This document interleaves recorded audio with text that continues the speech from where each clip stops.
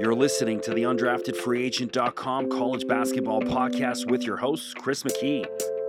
All the latest news and interviews from college hoops, from the mid-majors to major conference teams, you can find it all on UndraftedFreeAgent.com. So welcome to the UndraftedFreeAgent.com college basketball podcast. My next guest is the head coach of the University of Texas El Paso.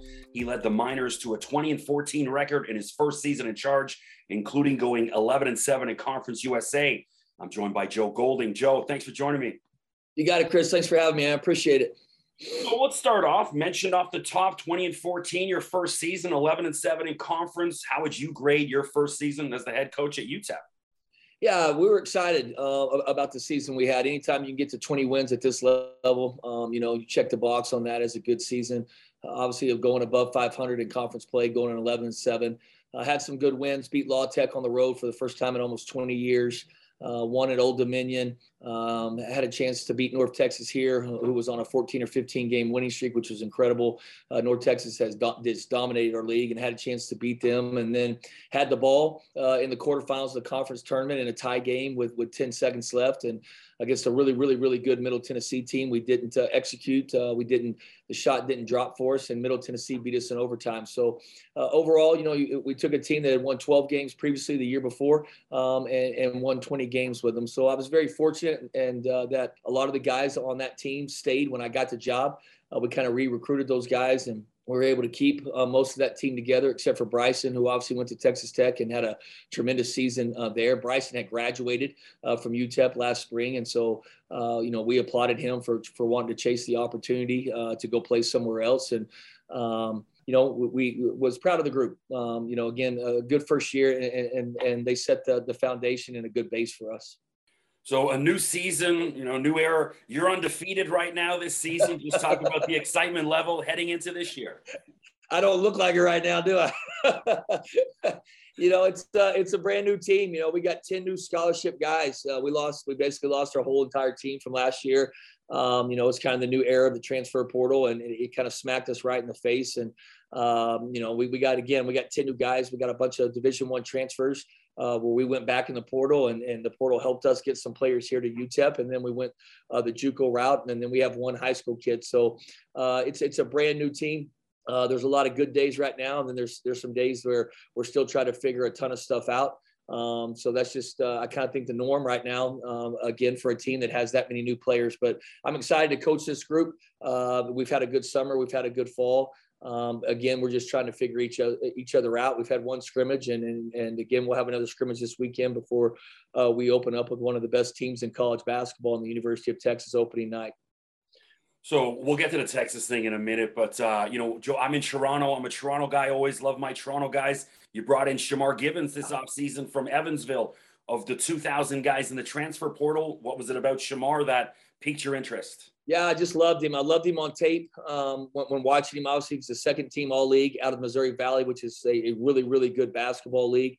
He was, very efficient in what he did. He can create for others. He can also go get his own shot. And then I loved he didn't really guard on the ball for them the way we kind of guard on the ball, but I knew he could. I like smaller guards that can really get after it and be a pest defensively on the ball, and we knew he could do it. And then, obviously that was the first step, was watching him on tape, and then getting the chance to get to know him and recruit him.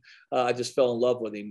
I actually went up to Toronto for the first time during the recruitment process. I went and met with his family up there in Toronto, and typical West Texas guy, man. I show up in Toronto with shorts and a T-shirt because I think it's spring, and I'm out here in El Paso. It's like 85 degrees, and I get off the plane. It's snowing and it's freezing, and of course mom and dad were laughing at me. But I got a chance to see Toronto. What a beautiful city that you guys have there. Got a chance to go downtown, see where the Raptors play. Ate dinner down there. Got to drive around and was very impressed by the city, but just impressed with, again, back with Shamar's family. Got a great mom and dad, wonderful sister, and you can tell Shamar comes from good people. He's a man of high character, and he's exactly who you would want leading your basketball team. And we're excited that Shamar trusted us with his last year of college basketball, and as we transition again and losing our whole roster, I think he's going to be a big part of us keeping this thing competitive. Well, you stole my next question. I was going to ask if you've ever been up to Canada. Yeah, it was my first time. And again, man, it's trying to all come back to me right now. We're talking, but it was freezing cold. Again, I'm in shorts and a t-shirt. Downtown, as you know, it's hard to park down there. We had a hard time finding a parking spot. I had to walk a long ways. I think the Blue Jays were playing. It was kind of opening weekend or somewhere. Major League Baseball had just started.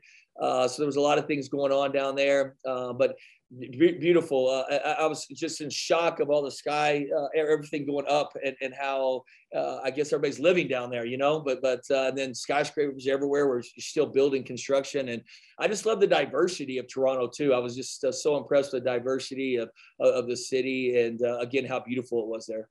I'll go back, but I'll go back in the summer when the weather's a little better. But yeah, I'm Toronto born and raised, and you mentioned all those condos. It's like we have the second largest landmass in the world, but we keep jamming every new condo. It's all down there. Yeah, like it's like you drive around. Yeah, there's nothing. Then all of a sudden you get down there. I don't know what the highway was as we're driving in, but it was just building after building after building with condos. And he said it was all packed. Like it was hard to get real estate down there. So again, I'll go back. I'll visit. I think you guys have a celebration. That's a big deal. I think I just missed it. Maybe is it in August or? Well, there's the Carabana. Is the Carabana? I think that might have been it. Yeah. Yeah. So what it is it's celebration of Caribbean culture, which we have a lot of in Toronto, but it's also literally almost every guy in the NBA comes to Toronto that weekend. Like LeBron always throws parties. It's like LeBron and Drake, and like every single Shaq does a party every year. It's like the biggest thing, there is. How about that? I'm sure I won't get an invite to one of their parties, man, but I'll still go back there for it one day. They don't invite me either, but yeah. So, well, speaking of that, you mentioned you brought in a bunch of transfers. How many total was it? Yeah, so we got, I'm trying to think of our roster here. Tay Hardy played at Southern Miss. Shamar played at Evansville. Otis Frazier played at George Mason. Calvin Solomon came to us from SFA. Then we had Derek Hamilton was a junior college player. Carlos Lemus was a junior college player. Mario McKinney came to us from New Mexico State. There's a guy from South Plains I saw. Jonathan was from Florida Southwestern, a four-man, and then Malik Zachary, who's from up there from Syracuse, New York, but he came to us from South Plains Junior College. So again, a lot of transfers. Have you found it any different? I wouldn't say easier or whatever, but is it different recruiting guys to come play in Conference USA than the Southland? Yeah, I think the recruitment is just completely different for me, and I'm adjusting, I'm learning. In the Southland Conference, again, it's kind of like everything smacked us in the face at the same time here. When I got the UTEP job, you had the transfer portal was just coming into play, right when I got the job here. And then this year it's been NIL, or this spring, was a big NIL push. And so you have those two factors in place. So recruitment's definitely changed. How we kind of built the model at Abilene Christian, we recruited high school kids. We didn't recruit any transfers. It was high school kids that we developed over time. And those guys have been in our programs for, we had some guys that have been there 5 years, especially with the COVID situation. We had guys definitely had been there 4 years. And so we kind of just built it that way. We had older guys and we had freshmen that would learn underneath them. And that model's obviously changing. Now it's tough to do that, recruit a whole roster full of high school kids and develop them. I don't think that's doable today. So you're having to adjust, you're having to change things. We have two. I do want to sign more high school kids. I think this November in the signing period, we're going to be able to have the opportunity to do that and sign some high school kids. So we'd like to mix some high school kids in there. But I think at this level, Conference USA is such a difficult conference. I mean, there's pros in our league. There's really, really, really good players. There's great coaching, really good home environments. And you just got to stay old here to compete, and to do that, you got to get in the transfer portal. So you mentioned earlier you opened the season November 7th against Texas, who are, of course, coached by one of your best friends, Chris Beard. Any side action, any side bets going on at dinner, anything like that between the two of you for that game? Buddy, I'm playing with house money on this one, man. I already beat Texas, man. So I'm playing with house money. It's a great opportunity for our program. We're going to play, they're opening up a beautiful facility. It's actually been open for concerts. I think starting late last spring and this summer, they've had a lot of big concerts there. But obviously, it's a beautiful, beautiful basketball arena. It's like an NBA arena, and we're going to play the first official game there. And so what a great opportunity for UTEP to always be remembered as playing in that game. And then obviously getting the opportunity to compete against one of the best teams in the country. I think Coach Beard's one of the best coaches in the country. I'm fortunate to have him as a friend and a guy that I can call and lean on. But at the same time, our team is going to get challenged, with 10 new guys the first time out, going and playing one of the best teams in the country on their home floor in a sold-out environment. It's going to be we're going to have to handle a lot of adversity that night. But I think when we get back on the plane and come to El Paso, there's no question we're going to be a better basketball team, regardless of the score. We're going to get challenged. We're going to get exposed and to some different elements and some different things. And that's what you want to do in non-conference play is you want to challenge your team and expose your team in some things. So by the time you get to conference play, you're better.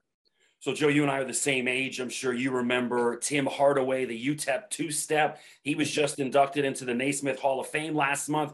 What's it like been connecting with, some of the UTEP alumni and specifically, the great Tim Hardaway? Yeah, we're extremely excited about Tim. I think he was the fourth player to get elected into the Hall of Fame that's played here at UTEP. UTEP has such a tremendous history, but I don't know if there was a better player than Tim Hardaway. He just did so many good things for UTEP when he was here, went to NCAA tournaments, won NCAA tournament games.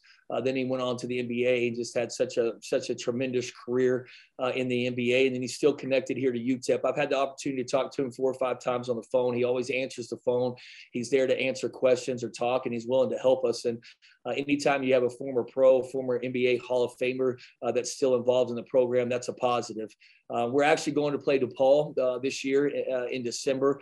Tim is living up in Chicago right now, and hopefully we have the opportunity to work out with a schedule where he's going to be able to talk to our team, hang out with our team, speak with our team, and our guys are going to be able to ask him questions and get knowledge from him. And then we're trying to do a Tim Hardaway night sometime this spring, in the season, January, February, I guess. We're trying to do a Tim Hardaway night where we're putting it together to celebrate him and his career.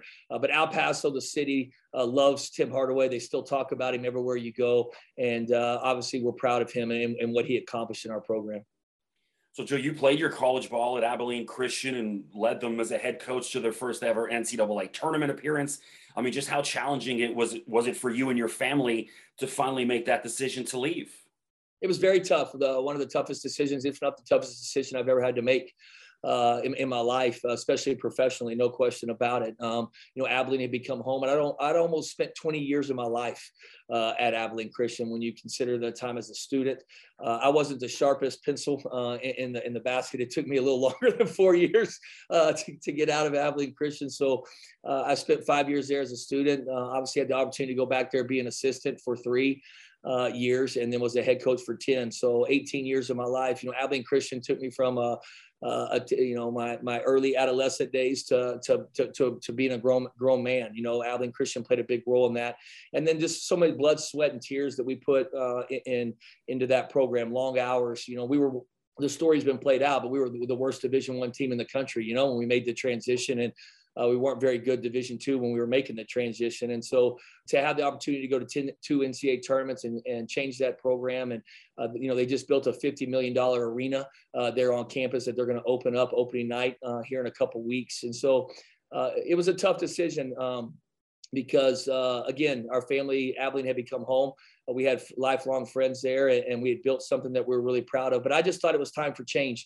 I think if you want growth, sometimes you have to get out of your comfort zone. And I wanted a challenge at this time in my life. UTEP's got a great program with a ton of tradition and history, but it hasn't been to the NCAA tournament in 12 years.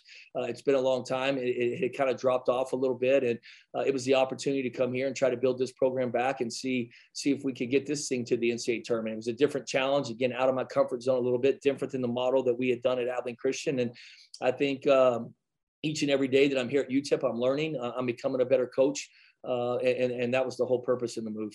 So you mentioned, staying in college a long time. You ever see the movie Van Wilder years ago where the guy's in college for like 8 years? Yeah, there you go. The Van Wilder of Abilene Christian right there. There you go. It didn't quite take me 8, but hopefully I don't have to go back. What's the other movie? Old School, right? With Will Ferrell, those guys where you go back. Hopefully I don't ever do that in my career. But it took me a little bit to get out of there. Abilene Christian, again, wonderful, wonderful place, great friends, really proud. And we still have a great relationship. We left the right way. We did things the right way. I think those fans understood that it was just time for me to leave. And Brett Tanner was ready to be a head coach. Brett Tanner did a ton with me. He's responsible for a ton of our success at Abilene Christian, and that played into it too. I wanted him to have the opportunity to be a head coach. He deserved it, and he's off to a great start. He had a tremendous season last year. So what was it like to watch the NCAA tournament last year after being there in the past? I mean, it's got to be different. You get spoiled, and you kind of think, you think about it. The 3 years we were there, we went to the NCAA tournament, obviously, and got beat by a really good Kentucky team. And then the next year we finished second in the league behind SFA. It would have probably been us and SFA playing for the championship game to go to the NCAA tournament, but COVID hit. And so we weren't eligible to play that year. And then we come back the next year and we play, again and make it to the NCAA tournament.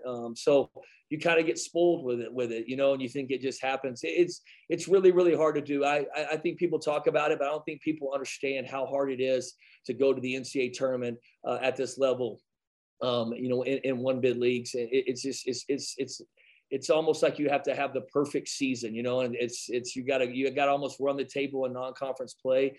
And then you have to obviously go through conference. And I don't care what league you're in. Every coach will tell you every conference is the toughest conference in the country. And that's true, at that level, it's tough. And then you get to March and you got to win 2 or 3 games, sometimes 4 games in whatever league it is. And you got to play your best basketball at March. And if you lose 1 game in that tournament, you're done, regardless of what you've done the rest of the time. And so there's a tremendous amount of pressure on those kids. There's a tremendous amount of it's just really, really difficult. It's hard to do. And I think I heard Coach Jans say something this summer about, getting the job at Mississippi State. And one of the biggest changes for him is, he comes from a 1-bid league in the WAC where he had a ton of success, but obviously every March was pressure filled because it didn't matter what they did. They had to win, those 3 games in the WAC tournament to make the NCAA tournament. Now that he's in the SEC, it changes, more than half their league or half their conference is going to go to the NCAA tournament, and so again, it's different levels. It's challenging, but it's also it's very, very rewarding when you get those opportunities to make it. So I wanted to ask a couple non-basketball related questions. You mentioned a bunch of concerts happening at University of Texas coming up. The best concert you've ever attended? Whoa, that's a great question. I'm a Texas country guy. So I've been to a lot of those. I was supposed to see Elton John. Talk about one concert that I wish I would have gone to, but that I haven't gone to. My wife bought me Elton John concert tickets. And COVID hit, and then he rescheduled. He's going on his tour, I think, right now, but obviously I can't go. We're busy, so that's just a waste of money. Tell Elton needs to send me a thank you note, man. My wife wasted a lot of money. I tell you one memory I have of one of my favorite concerts is Bob Seger. I don't know if you know Bob Seger, but Coach Beard and I got the opportunity in Phoenix to go see Bob Seger years ago, and what was just a tremendous night and a great concert with a ton of energy, and I really enjoyed that night. So my dad was a big Bob Seger guy. And I remember as a kid being 5, 6 years old, listening to the vinyl Against the Wind on the headphones. Oh, absolutely. Against the Wind, Hollywood Nights. We could keep going, man. So yeah, I'm a big Bob Seger fan, but that's a memory, and it was a heck of a night. Most recent book you've read? I read Jay Wright's book this summer, and I actually read it about 6 years ago. When we were kind of struggling at Abilene Christian and building our program there, and I reread it again this summer. But I've never met Jay personally, but got a lot of respect for him and the program he built there at Villanova and what he was about. And went back and reread his book, and I take a lot of nuggets from that book and using it this year with our team. That's right. So there we go. Yeah, attitude. Yeah. Let's say I met Jay in 2017, interviewed him a couple of times covering the tournament in Buffalo, just across the border. And one thing that really blew my mind about Jay is, the amount of cameras. He had all the Philly news networks, like 6 different networks following him everywhere he goes. And then even after he lost, you didn't see a bead of sweat on him. He answered the questions the same way if he'd won by 20 than when he lost to Wisconsin in the second round. Just cool as a cucumber, just the ultimate CEO. I couldn't have been more impressed just with him. Yeah. Yeah, just very impressed with him. I mean, when you see him just on TV and the persona with the nice suits and everything, you kind of might have this, but just a tremendous ball coach, a guy that built in a tremendous culture at Villanova. They play the game the right way. They play with a lot of discipline. They execute. They play together. They move the basketball offensively. They get good shots. Then defensively, obviously, they have a game plan and know what they're doing. And it was just interesting to see his career and study him and read about him. But it's a book that I dig into a bunch. And again, it was a big part of us and some things that we stole from him in that book and put in our Abilene Christian program. And again, just revisited that book this summer of things that we wanted to implement again here at UTEP. What do you do to get away from basketball? That's another great question, because I don't have any good habits. My wife and I were actually having this conversation about a month ago. She's like, you gotta get some, not habits, hobbies. You got to get something else outside of your life besides basketball. But the problem is when you're so busy with basketball, it just seems like in today's world with summer basketball, it's almost 11 months out of the year now. But any time that I get off, I just really try to spend with my family. I want to spend with my wife or my two boys. I'm still trying to be a good dad at the same time. I try to go to, even if it's a junior high, 6th grade basketball game, if I can make it, I'm trying to make it.